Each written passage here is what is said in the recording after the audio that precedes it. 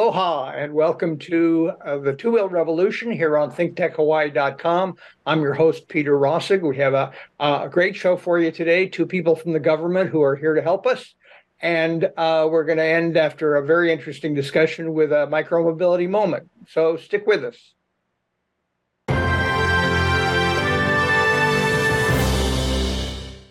Aloha and welcome back. We're very fortunate today to have a couple of guests. Let me start by introducing John Nouchi, who is the Deputy Director of the Department of Transportation Services for the City and County of Honolulu. John, thanks for being here. Hello, Peter. Great to be here.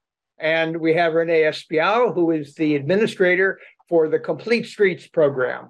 Renee, thank you as well. I'm really looking forward to hearing from you.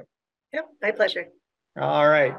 So let me start directly with what do you see as the role of personal mobility in planning for the Honolulu's transportation services? When I say personal mobility, of course, I mean bicycling, e-bikes, but now we see more e-scooters and e-skateboards and those unicycles.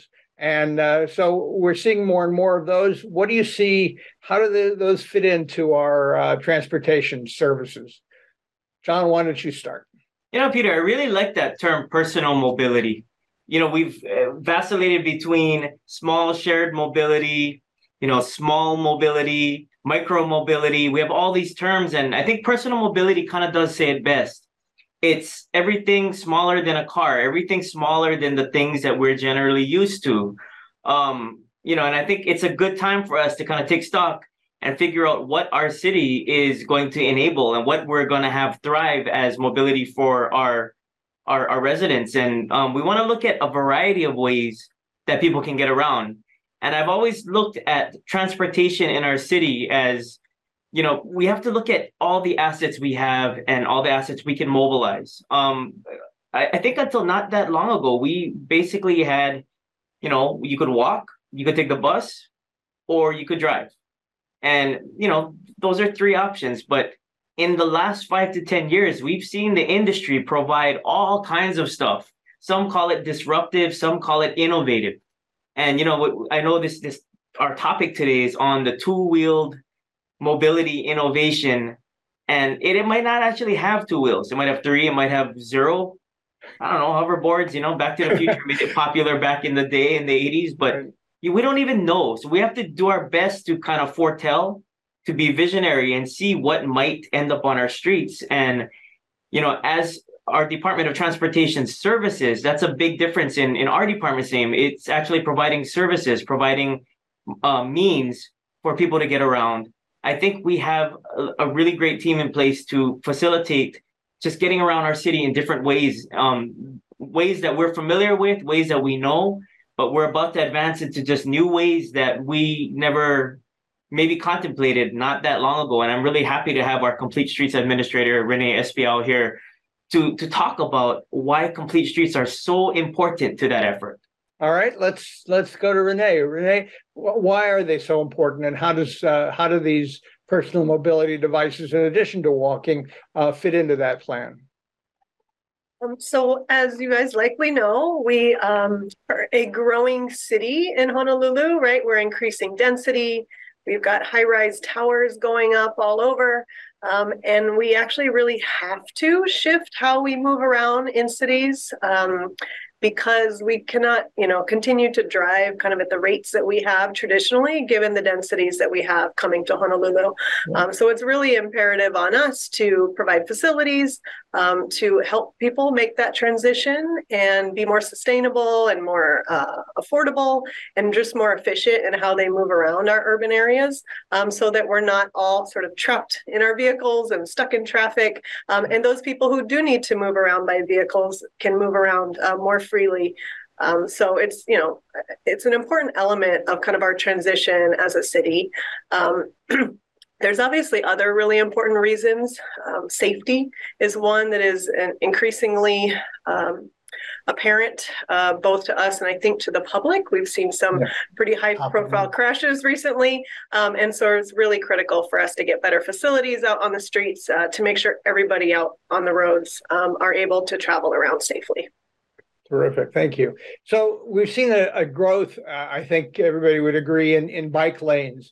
They've expanded and they're continuing to do so. I think it started in the previous administration, but certainly it's continuing in this one. And so I wonder, do you get more complaints from the drivers or who say, oh, no, enough of this already? Or do you get more complaints from bicyclists who are saying, well, I want more, I want more, I want more? You know, it's interesting. The one of the areas most weaponized on our roads is the clash between drivers and bicyclists. Mm-hmm. I think everybody, if we were to just say that, you know, we want to put more sidewalks out there, nobody fights about sidewalks. Everybody would agree that sidewalks are a good thing. However, when it gets down to the division between bicyclists and you know, road users who are the drivers, that's where we end up with the most conflict.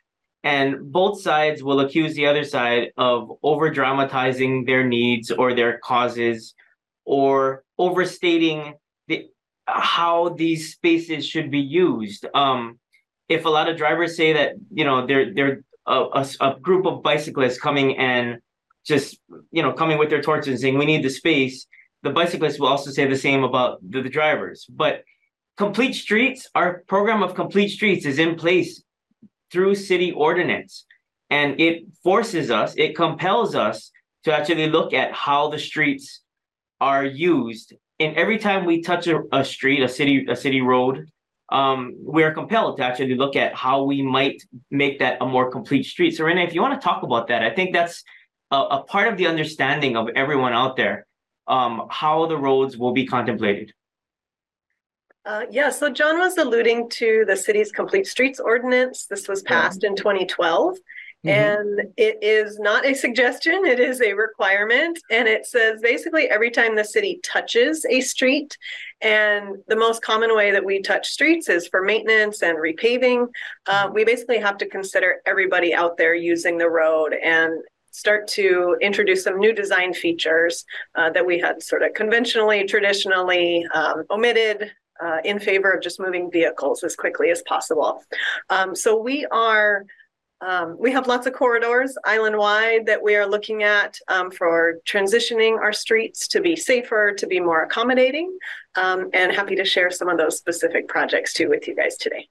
Okay, before you do that, I will say, I think, you know, one person can have both emotions. When I'm driving down King Street and I'm about to make a left turn and I realize I have to look both ways for cyclists, one part of my brain says, oh, damn. And the other part of my brain says, this is a good thing. So, you know, I think it's possible to have more than one idea in your head at the same time to realize the value. But at the same time, you know, every time I go over a speed bump on the poly, I get the same thing in my head.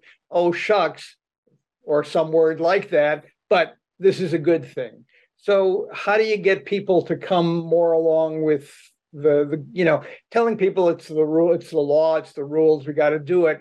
That'll go so far, but I think people need to be convinced of the actual value of what you're trying to do here. How do you do that? So yeah. I think we actually are getting there already just by introducing these projects, right? When the King Street Bikeway opened in 2014, it was like nothing anybody had ever seen here in Honolulu. And the complaints came in for years, to be honest. And I think some people are probably still adjusting to it. But as we've kind of rolled out, you know, consecutive projects on Pensacola and Ward, and the upcoming projects we've got in Kaka'ako and downtown, we're seeing more public acceptance, I think more public understanding of the purpose of those, as well as how they operate. So I think, you know, we're sort of breaking through some of that unknown, and the public seems to be understanding, you know, what we're trying to accomplish, and hopefully having a little more consideration for other folks who maybe choose different transportation choices than they do. And Peter, you know, when we go into the public, we of course absorb a lot of the feeling out there, people's emotions about the project, and other proposals we have that are upcoming. One of the things that we've pledged to do is be highly data driven. The data around these newer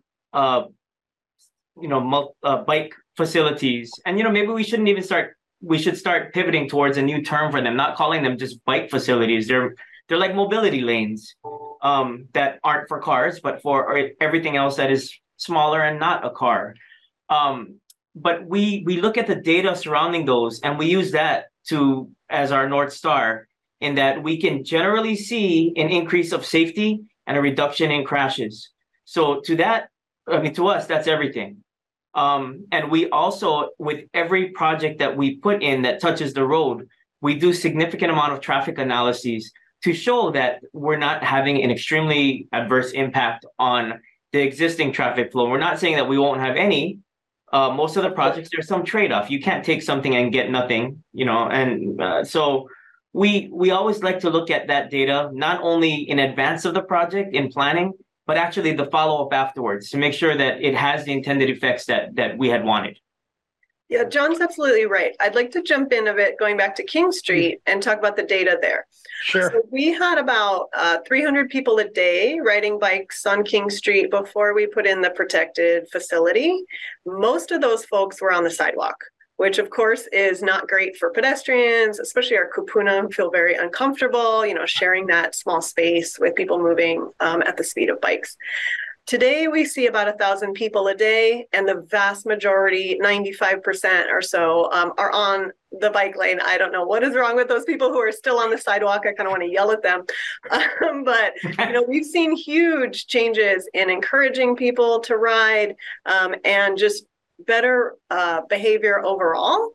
So we do know that these projects do work. They can change people's daily habits. When we put protection out there instead of just, a painted stripe on the road, people really do have a different sense of how it feels. I also want to call out our pedestrian crashes along King Street have been cut in half since putting in that bike facility, for the same reasons you talked about, Peter, with people making left turns with a bit more caution, right? Because they're looking for bikes kind of both ways. And the pedestrians out there are actually benefiting from that driver behavior as well. Sometimes when things feel a little more dangerous, like say roundabouts or narrower lanes or having bike lanes on the street, drivers will sometimes approach them more cautiously and more slowly. So it's a little counterintuitive sometimes, but we actually are seeing really positive changes in travel behavior out there as a result of some of these projects. Yeah, I read about a city in Europe, or a town probably, that they removed all their street signs. And everybody thought, oh my God, that's going to result in all kinds of danger. But in fact, it made things safer because everybody just got a little more careful. So I don't think that's going to happen here, but I think that goes to your point about, everybody's kind of taking a breath and realizing they have to be more careful. And the other point, when I talk to bicycling people, everybody says, oh, Amsterdam, oh, Copenhagen. But that didn't happen overnight. It happened over the course of decades, actually. So you guys are sort of the first early step in that journey to me. And I think that's great. So you were going to talk about, Renee, you're going to talk about some projects that are upcoming. I know you're in the middle of the Keeaumoku Street redesign process. What else is going on? You or John, whoever, you're both probably on it. So the most near-term projects that people are going to see are in Kaka'ako and in downtown. We have two pretty major paving projects that are ongoing that we work with our Department of Design and Construction on, and they are actually going to be painting first in Kaka'ako on Cook Street, Oahe, Hohukaina, and some on Kamakei. They're going to be painting some new bike lanes there, and some of those are protected too with our delineator posts. And then the next project you're going to see right after that, later this year, you're going to see some protected bike facilities finally coming to downtown Honolulu. So we've got the extension of King Street to Alakea. We have the new Alakea facility there. And then Richard Street and Punch Bowl will also get new facilities. So those are the most near term. And then, as you alluded to, we are laying plans for Keeaumoku Street, which will be paved in several years. And we've also got other projects such as University Avenue that are also going to be transitioned in the coming years. So lots of stuff both in town, but we've also got stuff outside of the urban core. Kaneohe, for example, we've got some new bike lanes and some significant sidewalk improvements coming. Kailua, right? We always try to support that kind of biking community there, and even others around the island. So really excited to see all these projects moving forward. That's terrific. And I will say, I, talked to my friend Todd at Beaky, and well, when are you going to get out of, your present footprint? And they've expanded it up to UH and other directions. But there's a lot of this island that's left without the opportunity to jump on a Beaky that would probably do it if they had a station nearby and if they had the infrastructure to get there. So I'm glad to hear you're thinking about Kaneohe and Kailua and other places. Oh, and sorry, I'd be remiss if I didn't mention North King Street. Sorry.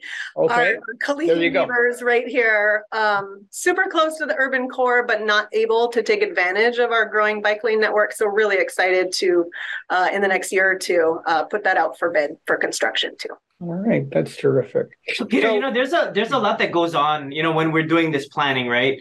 Yeah. A lot of it, I like to think of it as a tug of war, a chicken and egg.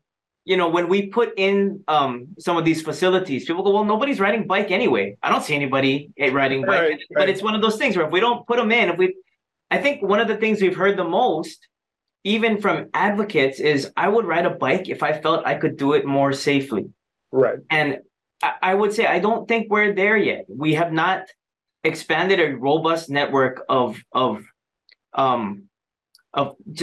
these facilities such that you can get almost anywhere on the island. And so as we grow that certainty for people, and we people will start to think, hey, maybe I can do this, and Renee bringing up North King is actually very, very, very notable, because North King, if you look at that whole area, I mean, it leads out of Chinatown, it goes into Kalihi, and Kalihi is definitely a working class neighborhood, and it has all the things of a really well balanced place. It mixes industrial, commercial, and residential, and it kind of does that in some of the oldest parts of our city. Now, that being said, you would think that all that density and all that industrial and transit and vehicular traffic does not make for a hospitable place for bike riders. So you would think people don't ride bikes in Kalihi, but if you go out there, you will see that people endure those conditions and ride a lot of bikes in Kalihi. So we look at, the fact that we look at that like pent up demand, and we're not even at, if you build it, they will come. If we build it, we should have built it before because they're already there. Yeah, I agree. Couldn't agree with you more. And I mean, there's the Kalihi Valley bike group that's back there refurbing bikes, and a lot of kids are a lot more kids probably are on bikes in Kalihi than in Hawaii Kai, I would guess. But there's an area where a lot of people are trying to get to Waikiki, trying to get to Alamana area where their jobs are, and they'd take a bike most days, many days, if only it was a little safer and a little more assured and a little easier. I think you're absolutely right on that. Yeah, so we actually have some data on that too. To counter the, nobody's gonna bike, what are you guys doing this for? We actually did a survey several years ago, and it was Honolulu based, and we found out that about 45% of our population is really interested in biking, but is terrified to get out there without protected facilities. So we know that the numbers are there if we can provide the facilities. We also know that in the urban core, most trips are less than 3 miles. Which is like a perfect distance, right, for a bicycle ride. So the numbers are certainly on our side. Well, that's good to know, and we just have to get that information out to more people. So let me change tacks a little bit. The number of vehicles, of personal mobility vehicles, is growing. I think we've seen the numbers, I was amazed to see in the paper the other day that there'd been more e-bike registrations in the first 2 months of this year than in all of the year before. And I know many e-bikes probably don't even get registered. You can go into Costco or a big box and buy an e-bike today for $400 to $600. So we're definitely seeing this revolution. It's not coming, it's here. And there are more scooters and there are more skateboards. And I wonder if you're beginning to see conflicts. These things operate at different speeds, different kinds of e-bikes at different speeds, the skates, the scooters, all these things. Are we heading for some kind of a clash within the protected bike lanes? And how do we avoid what we obviously don't want to see happen there? I think if we don't take a good look at the lay of the land, all the devices that are available, all that diversity out there, we're going to have some sort of something Mageddon. And Renee and I were just discussing this yesterday about how we generally take a curb lane and we do a two-way cycle facility in there. But perhaps, looking towards the future, maybe that's not enough. We have other things like, Renee, if you want to talk about like NACTO, that's a National Association of City Transportation Officials. They're starting to look at new guidance for different types of vehicles that operate. And, arguably some of them are amongst us already. I don't know if it happens in this city, but in other cities, UPS and FedEx and other partners are using bicycles. But we do have really early adopters of e-bikes. Domino's, they've been using e-bikes. A lot of even DoorDash and those other types of food delivery services have, equipped cadre of people who actually use these vehicles to make their deliveries. But Renee, if you want to talk a little bit about how maybe we have to start pivoting on looking at different sizes, I think that's kind of an interesting discussion. Yeah, so we've traditionally designed our bike facilities kind of to the minimum we can squeeze in, without having to impact too much of the rest of the road. But what we're seeing from the national guidance is that those lane widths are generally not wide enough for these new devices that we're seeing. I know, for example, we have a few friends who have cargo bikes and they put their little kids in them, right? They throw the diaper bag in there and then they can kind of cruise around town. But when you start to think about maybe needing to pass a regular bicyclist or someone on a scooter needing to pass a cargo bike, these are bigger dimensions, they're different dimensions than we're used to working with. So that's one element. The other thing that we're really seeing, and that I know folks who have gone to continent cities and ridden the e-scooters, is the attention to the pavement quality too, right? A lot of these devices have very small wheels. Unlike bicycles, they're not able to take potholes and kind of imperfections in the pavement quite as well. So those are some of the guidance that we're seeing coming from our national association that's really focused on encouraging these kinds of modes is, think better or think bigger and think better. And just to follow up on that too, I mean, we don't know. We have to be, I guess, open-minded about what's coming. Other cities have started to deploy delivery drones. So little autonomous robots that actually currently are remote controlled from remote sites. But whether we allow those on the sidewalk or whether they go in these multimodal lanes, in these shared lanes, or how those operate, we have to start thinking about that. In addition to the fact that a lot of online shopping, as people are starting to pivot away from brick and mortar, those delivery services may start to use larger style cargo bikes that are available in places like Taiwan or Singapore. And, the one message that I think consistently we've heard loud and clear is these higher speed electric devices should not be operated on the sidewalk. And I think we have that as our guiding principle. We know that if you have an e-bike that can go up to 19 miles an hour, it does a lot against a kupuna who's walking 2 miles an hour. Right. And, sometimes you have things that happen to you that, you'll always reflect on personally. And when I was walking in Portland, I had a scooter crash into me and I got knocked over. And, the optics of that is just terrible, but it happened. Yeah.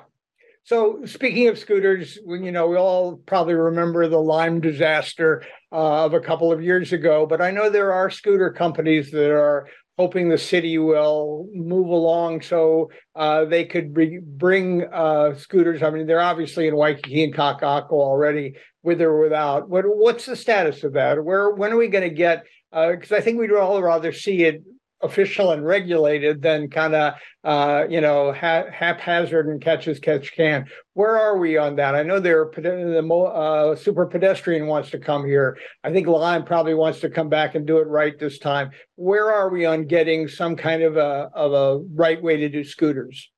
So I can offer a status. So we currently have an ordinance in place that has a permitting framework for shared mobility fleets. So say the electric scooter fleets.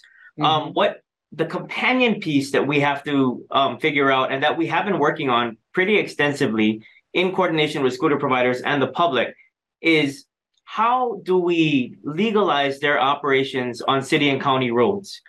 The state legislature did incorporate that as a mode, as something in the traffic code, but it did allow home rule to prevail and allowed each county to adopt them in their own ordinances. Now, I think that's a very smart approach, and I thank the legislature for that position, because it allowed each island to kind of take into account how these things operate in their context, right? One of the things that we would, again, safety being the ultimate guiding principle, in addition to the shared fleets, these types of devices, scooters and other things, are just being, a lot of them are personally owned now. And so not just for the shared fleets, but for those that are operating scooters on their own, we want to have a legal framework for their operation. But first of all, we want to make sure everybody can do it safely. And so we're considering where they may operate. And again, I think one of the things I can assuredly say, even though we still have to run this ordinance through the public process at our city council, is I don't anticipate these electric foot scooters ever operating legally on sidewalks. I think they do not mix, and I think we've heard our pedestrian community loud and clear. So to that end, we then have to figure out where they do operate. And that's the part we're going to be working through the legal process on, how to keep the riders the most safe. And even shared fleets aside, how do we keep everybody who's using these devices safe? Yeah. And how do we park them also once you get to wherever you're going is the other. I mean, that begins, even if you say you can't ride them in the street, you're going to end up with some of them being parked on you can't ride them on the sidewalk. Sorry, you're going to they have to be parked somewhere or left somewhere or hooked up somewhere. So I'm glad to hear that's moving along. We're reaching the end of our half hour, and I could talk to each of you probably separately for another hour, because this is really great stuff, and I'm thrilled that we're in such good hands. I joked about people from the government being here to help us, but I think you really are, both of you. I'm very impressed, and I'm sure other people will be as they watch this. So I want to thank you both very much. Stick around for a minute. We're going to do a micro-mobility moment. I'd like to have each of you back, maybe separately, maybe together, and we can continue this conversation some months from now when we see how things go downtown and in Kakaako especially. Thank you both, John. Thank you, Renee, so much. I really appreciate your being on the show. Yep. Mahalo, Peter. And now we're going to go, in the last minute or so we have left, we're going to go to our micromobility moment. We try to bring you something interesting, weird, wacky, or important from the world of micromobility every 2 weeks when we do the show. Here's our micromobility moment for this week. Next slide. So there is a group of people very well known for their distinctive way of life. They have distinguishing clothing. They avoid modern devices. And they drive one-horse buggies, and they turn out to be very fond of a kind of micromobility. And what kind is it? Electric bicycles. And who is it? You probably figured it out already. It's the Amish. The Amish traditionally use this kind of a scooter, big wheel scooter, kind of a bike scooter. That's been a traditional Amish travel device for a long, long time. And now it is going the next step. And so we see more and more, not all the Amish, because they all have different kinds of rules and regulations, but the Amish have become, in parts of Amish country, big fans of electric bicycles, and stores and shops that used to or still have places for them to tie up their buggies and feed and water their horses now have installed charge spots so they can have their electric bicycles charged. And to me, that's amazing. Here are the sources for this information. If you don't believe me, you can read it online. So it must be true. Thank you very much for joining us today. Thank you to our guests, John Nochi and Renee Espiau from the city and county. And thank you to all my regular viewers for joining us. We'll be back in a couple of weeks. Aloha.